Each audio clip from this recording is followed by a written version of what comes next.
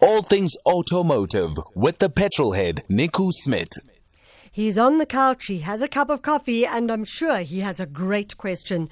Nico Smit, our Petrolhead, welcome back to the show. Thank you, Michelle, but you're assuming things here, unfortunately. What, that you're on the couch, that you're drinking coffee? Exactly. That's the biggest an assumption, which is not exactly fair. I'm sitting on the bed, watching the mountains, and there's only Frisco, so I probably will make a plan for some other coffee later. Watching the mountains? Where are you? I'm visiting my family in the Paarl, so I'm sitting in Paarl with a nice view, and I'm just relaxing. And I haven't had a coffee yet, as I said. There's probably only Frisco, so I'll be looking for other coffee later. Oh, I know, you better do it. So, Nico, we've got some questions around cars for you. They're coming through. And then also, obviously, we have our 52-week challenge. We're on to week 36 at this point. I would like to ask you, though, last week's winner was Peter. And Peter, we seem to have lost your number. We can't find it. Indosh has tears dripping down her face like a little emoji. So, Peter, if you're listening, we need you to send us a message. The real Peter. That's the thing. So have you got your clock ready to time? I am ready. So I'll count you down in 3, 2, 1, go. The Lucky Alan, Roger, Polly, THEMBA, Hans, JETCREW, Ian, Hans, VISH, Lucky, RANJAY, RADITI, Rod, XOLANI, THEMBA, GAIL, Ray, Anthony, Nick, THEMBA, Carl, MAHUNGU, ELDRID, LYN'S husband, Charlie, RANJAY, CASPER, GERALD, AUBREY, Alan, JETCREW, Peter, award. Yo, that's 12 seconds. 12 seconds? That's not bad. Yo. Shh. I know, I've got a bit of a headache now. Okay, so Nico, Peter was our winner last week. Yes. We're hoping that he comes on the line. If not, we just continue. Ons gaan maar voort. Okay. As so they do I say. ask the question? Or do I wait ask the question. No, you ask the question. Okay, so if I bought a car in 1910. Yes. So if I bought a car in 1910, what part of that car would be completely white? And why? So if I bought a car in 1910, what part of the car, of course, there's lots of car parts, I know, that's part of making this tricky. Something in the car would be completely white. What is that thing that will be completely white, and why is it completely white? Jeez. Yeah, Take no This prisoners. is the Google challenge. So we're going to try and make it a little bit more difficult, seeing that we have the weekly Google challenge. Okay, so if you bought a car in 1910, yes, what part of the car would be completely white and why? Yes. What part of the car would be completely white and why if you bought a car in 1910? So if you know the answer to that, then you can start SMSing us. I feel for you right now, guys. The SMS number is 41391.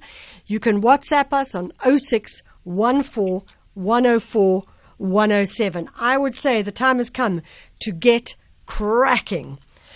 So, Nico, let me start with a question. It comes from Norman in Cottondale. He's saying, morning, Mitchell. I'm driving a Mazda 3 2013 model. I want to change my shock absorbers at the front. And someone advised me that I must also change the shock mountings. How true is this? And must I also change the springs of the vehicle? Wow. Yo, that's an interesting question. You know, Michelle, it's a difficult one if I can't see the vehicle. It's a 2013. I'm not sure. Cars are different, so each car is different. And normally, I would say it's not necessarily for the mountings, but maybe on a specific Mazda, the mountings always are replaced with the shocks.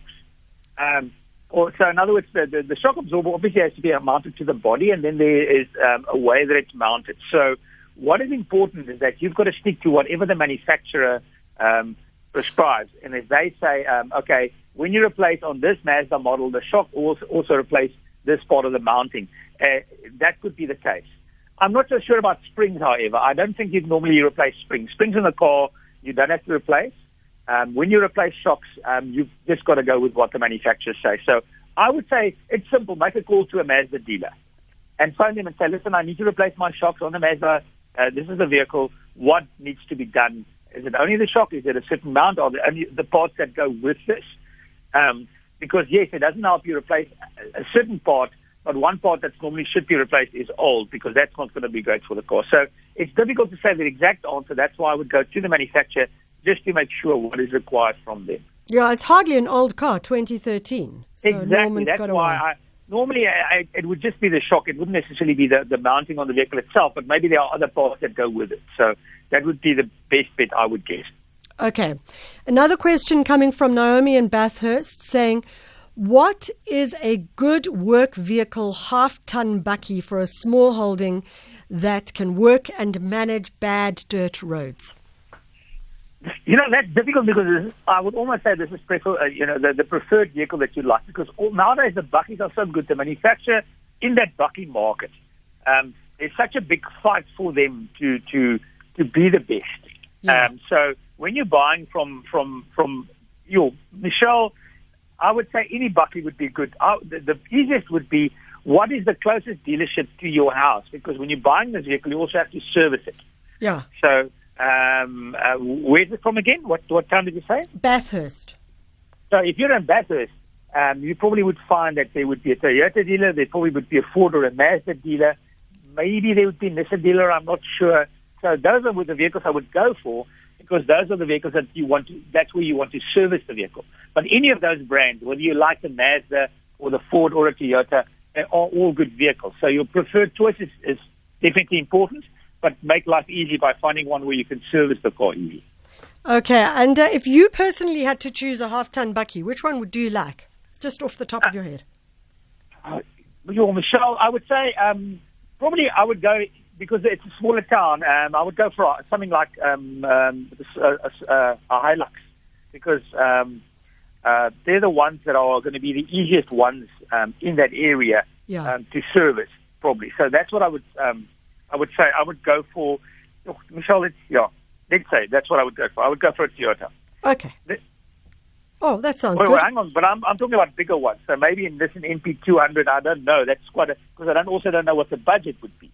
Yeah. So, that's also part of what you're looking for. What is your budget in this? But anyway, that's my answer. Okay, fantastic. So if you have got questions for Nico, then 41391 is the SMS number, and 0614104107 is the WhatsApp number. That's also the number to get hold of us with regards to your questions. Don't forget, not your questions, your answers to the 52-week challenge. Don't forget to leave your name. It's often difficult. A lot of you are sending in your thoughts on what you think the answer is to the question, but not leaving your name. So leave your name as well, because the award is that you get your name in the title of the 52-week challenge award. And if we don't know your name, then we can't give you the award for that particular thing. The question, once again, as Nico noted, is if you bought a car in 1910, what part of the car would be completely white and why? What part of the car would be completely white and why if you bought it in 1910? Good question, Nico. I've got no freaking idea. Really? But there's really, lots and lots of answers. No freaking idea whatsoever. Are they leaning towards the same answer, or are they all different as well? No, they're looking at all sorts of different things. So that's interesting. Okay, so I also had a question which I thought, let me talk about this, because somebody asked me this question. Yeah. And the question was, how do I drive through smoke? Sorry, say that again? How do I drive through smoke? When there's, let's say, a fault fire. Yeah. Yes, good idea. Good question. Yeah, okay. Yeah, because, but it's a difficult thing because it obviously depends on the situation, the type of fire, where I'm driving, how I'm driving, the road. The first thing that we have to start off by saying is that cars are like human beings, and they breathe and they need air to work. So a car has what we call a fuel-air ratio. There's a certain amount of air, 14.7 parts air to 1 part fuel. So if there's no air in the that the car can breathe, it won't work. That's why cars can't drive underwater. Yeah. Well, obviously they can't drive underwater, but also if the fire is too thick, the smoke is too thick, the cars, also the engine will not run. So the first thing that I would say that's important is that if you can avoid driving through the smoke, that's first prize. So when there's a big fault fire, running across the road and it's extremely thick, if you can, rather avoid it. Rather don't drive through it if that is the possibility. If you can rather turn around, that's first prize, definitely, because the car might actually battle with the smoke and you might also be overcome with smoke. If you have no choice, then start off by turning on your headlights so you are visible. So turn on all the headlights in the vehicle so people can see you. Even if you have fog lights would be a great idea to turn on now. Then the next thing is hazard lights. But hazard lights could be a good and a bad thing because you could turn on your hazard lights to make it more visible. But the hazard lights would also make people think that your car is broken down. So hazard lights for me is difficult if I should use them or not because they give the indication that the car is broken down. So be careful how you use them. I would say reduce your speed. I've heard of people where there's a felt fire and a big smoke running across the road and people go faster so they could race through the smoke quite quickly, but that's dangerous. Yeah. But reducing your speed also doesn't mean go down to a crawling speed because then you're also a hazard to other road users because imagine the highway is 120 kilometers an hour highway and you're driving down to 40, then you are also a hazard. So again, the condition determines how you should reduce your speed, but I would definitely reduce my speed. And with that, I would avoid sudden stops.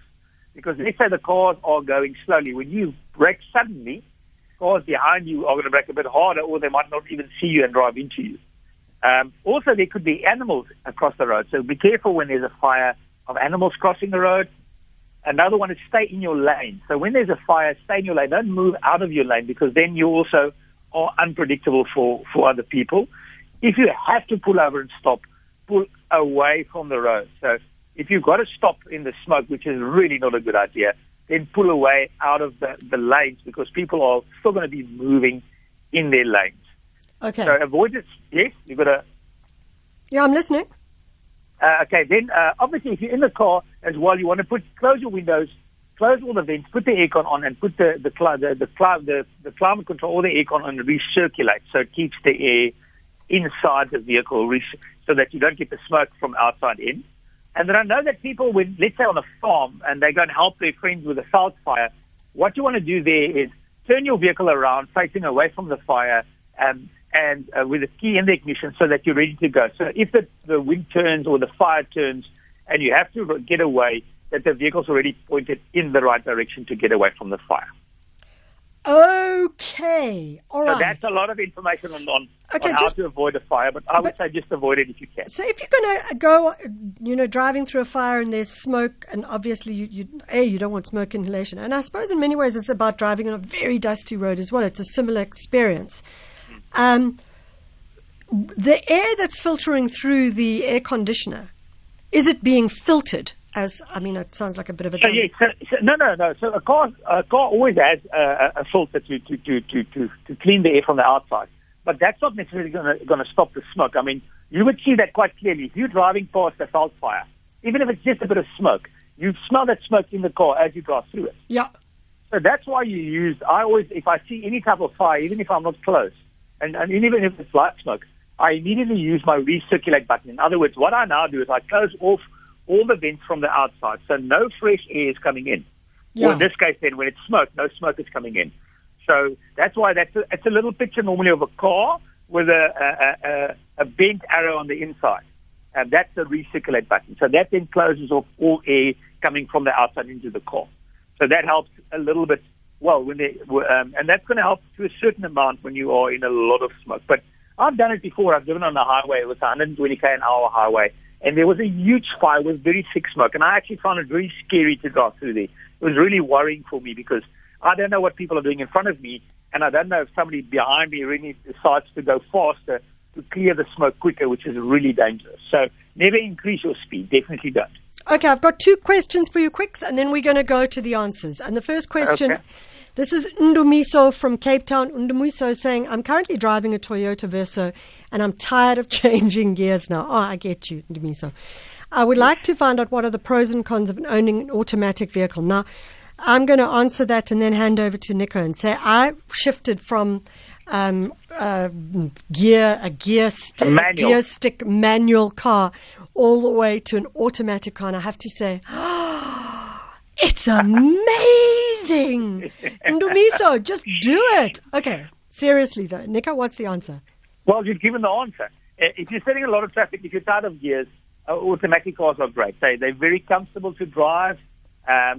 They can, if you have a type of automatic, which we call a torque converter automatic, they can be a bit heavier on fuel. So if it's the newer, fancier, like a twin clutch gearbox or a CVT gearbox, the fuel consumption isn't bad. If it's more a conventional system called the torque converter, then the fuel consumption will be a bit heavier. But apart from that, most people nowadays love automatic cars because they're so convenient and fun to drive and easy to drive. So I love a manual still, but I'm definitely in a minority. Most people nowadays want autos, and they're great to drive, as you said. Geez, they really are great. So Elvis Mashego wants to know, how strong is the Merc 180 compressor with an 8-front lamps shape, and what are the critical things I should take care of? How strong is it? Yeah. In what? I'm not sure. Does it mean reliability, or when he says strong? No idea. Just take a car, wild guess. Yeah, well, because it's a compressor, 180 compressor. I think it's an older car. It's not a newer car. This car is quite a few years older. It all does, unfortunately, depend on the previous owner. So if they looked after the car well, there's no reason why those cars. Look at the taxis in Germany. There are a lot of them are Mercedes-Benz, and they do literally millions of kilometers. So if the car's looked after well and it's had all the services, then there's no reason why it shouldn't last you well. But unfortunately, if the previous owner missed services, didn't look after the car well, then you might have issues. So it's difficult to see without seeing the car what it would be. So, but yeah, I would look for a full service history, and I would look at the condition of the pedals in the car. I would look at the condition of the bodywork in the car and see what that's like, because that's going to be the thing that's, for me, a determining factor would be a full service history. Okay. Nico, what was the question? If I bought a car in 1910, what part of the car would be completely white and why?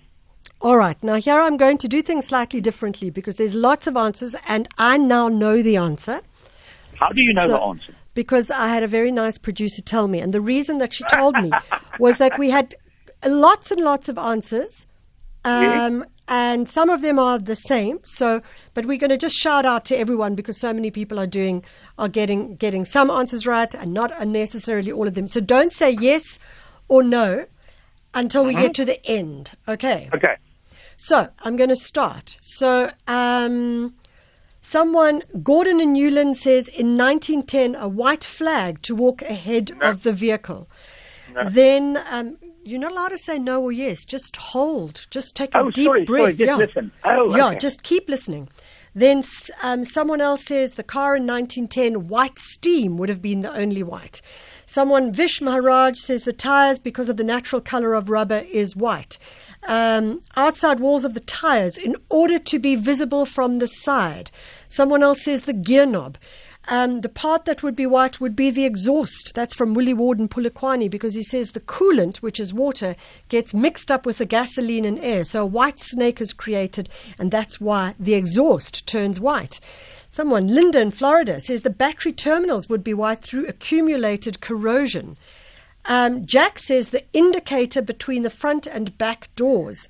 Someone else, Ayola in Bait Bridge, says your answer is the bumper of the car would be white. Someone else says completely white would be the roof or the hood because it's made of canvas. That's from Roz. Lee from George says the dashboard would be more visible. Someone says, hi, Michael. It's an inner of a bonnet. Oh, that's Wilile Dikile from Tsolo in the Eastern Cape. And then we carry on. Bongani E from Kanyile in Panorama Gardens, Pietermaritzburg, tires. This was for road safety reasons, and the purpose was to make the car more visible. Another Welile says the white interior, as it was fashionable. Alan in PE says the white name of manufacturer, the engine bonnet, the white curve. Then Kevin says the tires because there was no carbon dust available to color the tires. Pierre says tires because the rubber is white. The list keeps going on. Someone else said something. I just have to find it because says the white steam car in 1910. That's Lynn. So then we have the SMS, which voiceover, which goes, Okay, we're just busy trying to find it now. I'm enjoying this creative I answers, know. I must People say. are, people are amazing, isn't it? so smart on this show. So Otseko says the gear lever. Someone else says the tire will remain white because of the white wall of the tires. That's Villian Bloemfontein. And then we've got this answer. These answers. It would be the steering wheel because it was made from ivory. The answer is tires, and I think it's because they didn't have the ability to make, or didn't have the chemical capacity to change the color back then. I'm not too sure. So we don't know who that is, though. Okay, but we do have that person on the line to answer it. What is the answer, Nico? So the answer is that the tires were white because the natural color of rubber is white. But unfortunately, the tires didn't last long. So what happened is that the Goodrich Tire Company started adding carbon black to the tires, effectively which is soot. And the carbon black actually helped to expand or make the life of the tires much better. So they added the carbon black to tires, and that actually helped with the life of the tires. So they could last a lot longer because they were now black, and they were also better heat resistant. So that's the reason why tires are black today, is because of the carbon black that's added to rubber. Fantastic. So lots and lots of people answering that correctly. And in fact, the very first person to put it out was Bongani on SMS. We do have Bongani on the line. Bongani, hello. Okay, we're still trying to get hold of him. Bongani, are you there? Okay. So, all right, we can't get Bongani on the line, which means that he is the winner for this week, but we will get him on the line because, unfortunately, Nico, your time, I keep saying your tire is running out. I guess my tire's too. I'm tired. You're tired. I mean, jeez. But we've had such lovely answers. There's someone else says, Frank says maybe it was the black number plate with white numbers. How about that? Yeah, the creative answers really surprised me. That was really so cool. So well done to everybody that had creative answers. Okay, and that's it. It's 9 o'clock. It's time for the news. Good morning.